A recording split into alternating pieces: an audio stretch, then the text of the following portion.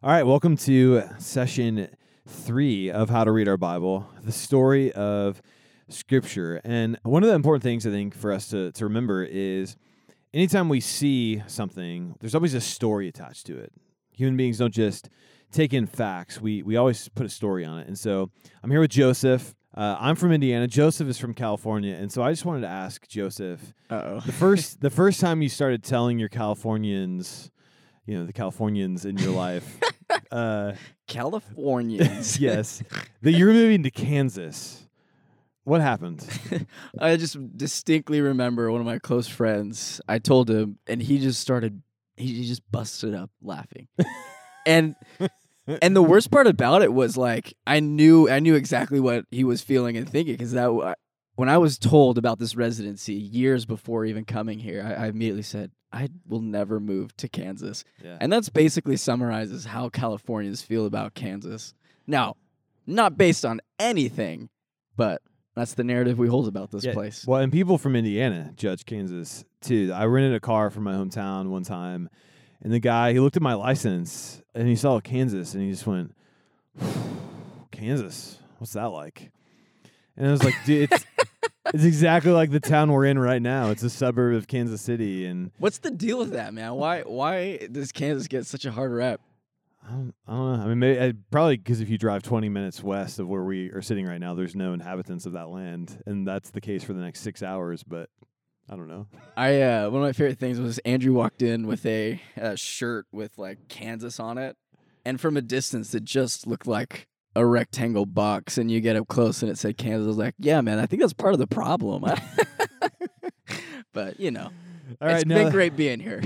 Now that no one's listening anymore because we've offended their homestay. Hey, we live here now too. But no, what we want to talk about in this session is the story of Scripture. And I think one of the questions probably that's big is when we think about authority, when we think about story, how do those things interplay with one another? How can Scripture be an authoritative word from God if it's ultimately a story? I think it's a really good question, and in part because I think sometimes we think of authority as like a command or doing what you're told.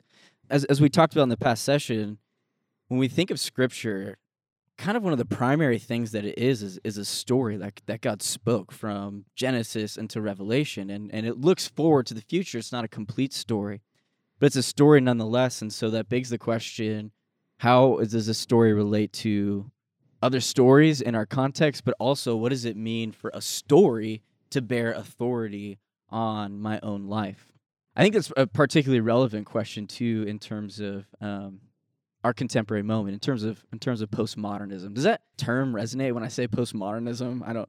I mean, maybe to me, but what do you mean? So postmodernism is exactly what it sounds like. It came after modernism. That's right. It's postmodern. Basically what it is it's a rejection at its heart that there's any one story, or sometimes it's referred to as a meta-narrative, any narrative that explains all of reality. We can't know that our understandings are fixed by our social location, our cultural location, our gender, our race, those things, and we're locked into a system, and that even gets applied to language, to books. And so you come to Scripture, and I don't know if you ever heard anybody say this, something along the lines of, well, that's just your interpretation. And what sits behind that is this postmodern lens that we can't know anything outside of our own minds, and our minds have been trapped by our bodies, by our social cultural location, by language. The way I've heard it described as well, and this might land with people, is it's a suspicion of power. So the moment I start saying, I have the true take on reality, I can use that to then keep you in place. I can use that to be in power over you. So it's some of what we saw, I think, even this summer with some of the questions around of George Floyd's death, which is always be on the side of the oppressed, because the people in power, they have a story that they are using to keep people in place. And so it's a suspicion of power, which is a suspicion of a meta-narrative that explains all of the universe. And so is that what you're getting at? Yeah, and I think the reason why that's an important explanation is that relates directly to modernism. So when you think of modernism, think of like Enlightenment, think of 18th century, 19th century. People came along, and especially talking about Scripture, and they questioned the authority of tradition. That tradition of the church, tradition that is within Scripture can't be trusted. And what can be trusted is the self, that I can know things by reason. I can reason myself into truth. And so that was the big push of modernism, especially in terms of biblical interpretation, that, hey, let's get rid of all the silly things about miracles because we can't prove that, right? That we don't see miracles in our world. And obviously this is Europe, so that would have been much different in other parts of the world. Yeah. And then postmodernism took it an even step further and saying, no, we can't even trust our own reason. And that relates to two kinds of authority. And so just bear with me here for a second. There's authority that is extrinsic and authority that is intrinsic. It feels like a lot to bear. It is, man. Should we still move forward with it? Try. So authority that's extrinsic. So for example, if you were to go to a doctor and say you have some sort of problem, we had Matt Swan on a previous episode. So you come to Matt Swan and you say, hey, I've got some sort of issue I'm dealing with.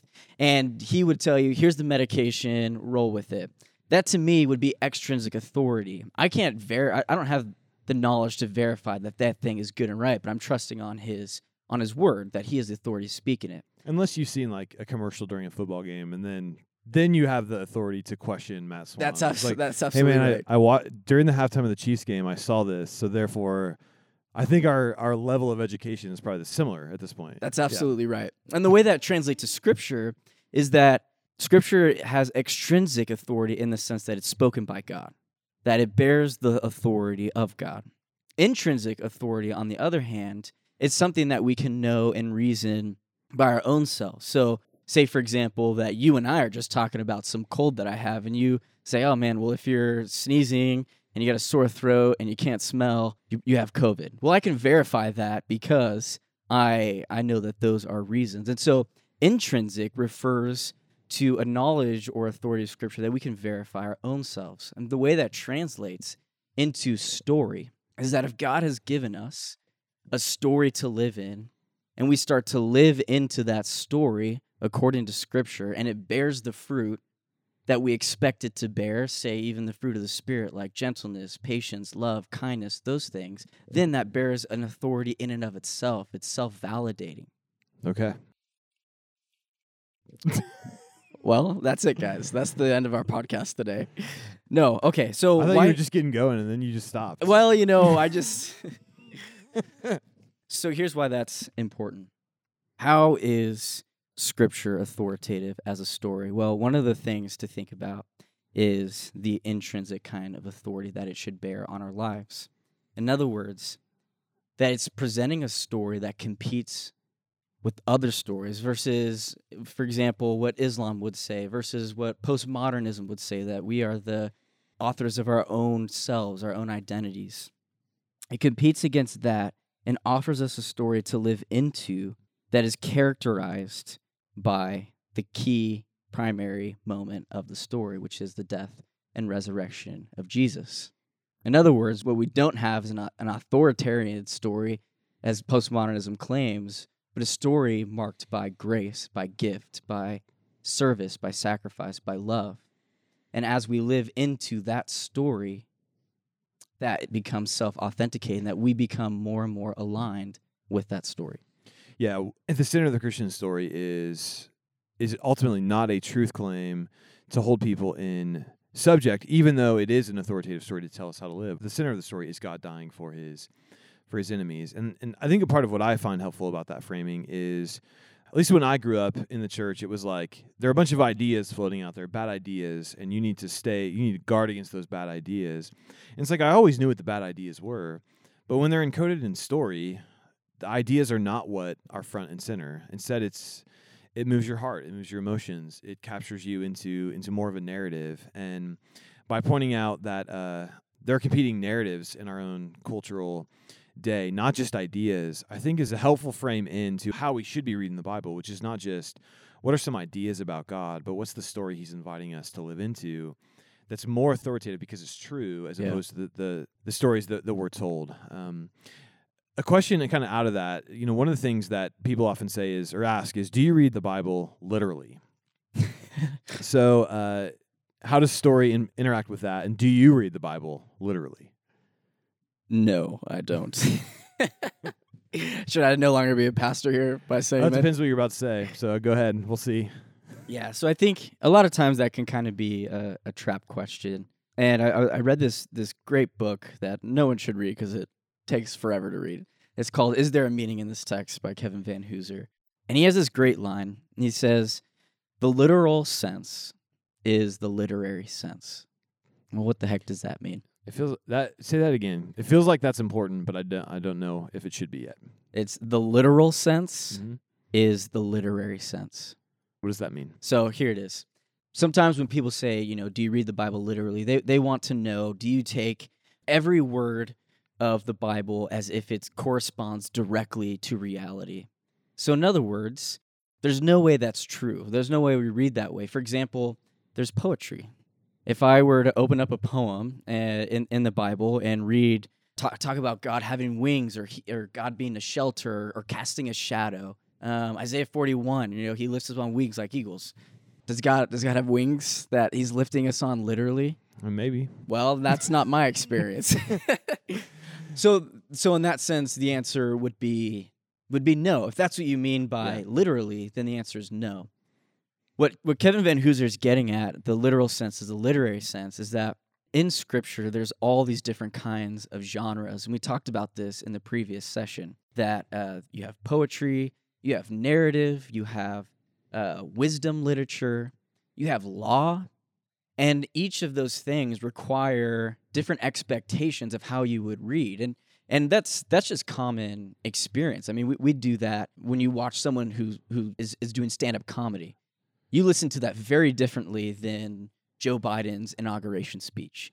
You're not taking different comedians seriously the way you take Joe Biden seriously. And so the literal sense then is what that would mean in regards to the tools and in regards to the way it's communicating.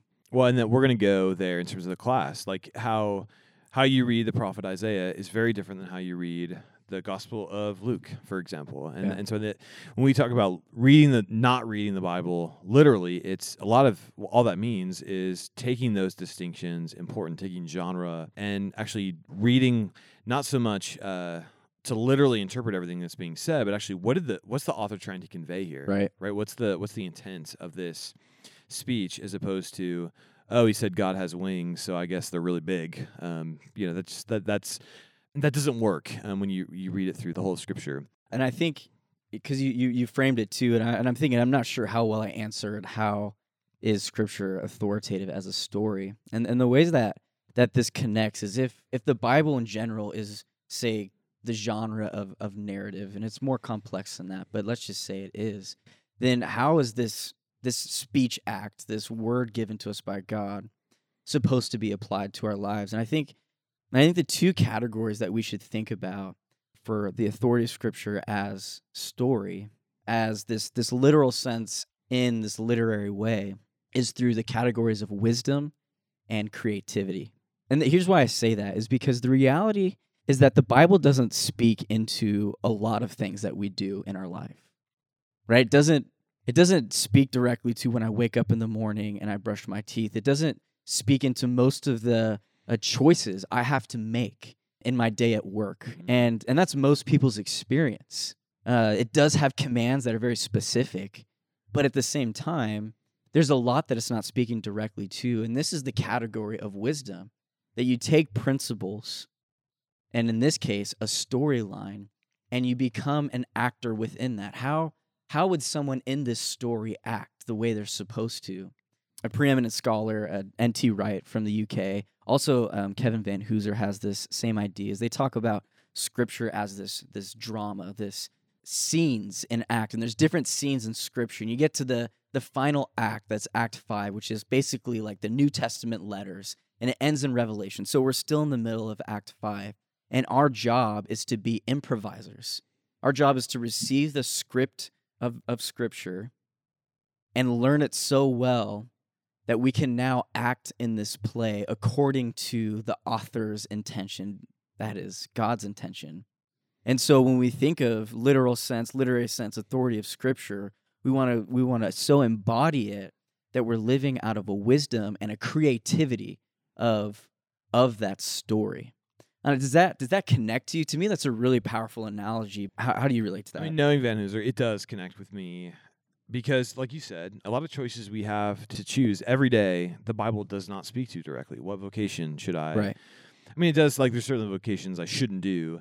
How much? What do I do with my money? Right. There's some broad principles, but there's no legalistic like do this, this, and this.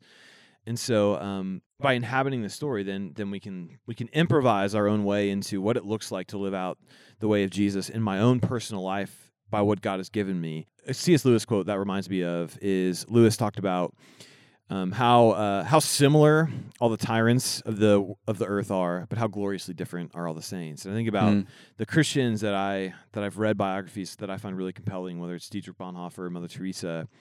Those are two very different people and improvised very different lives.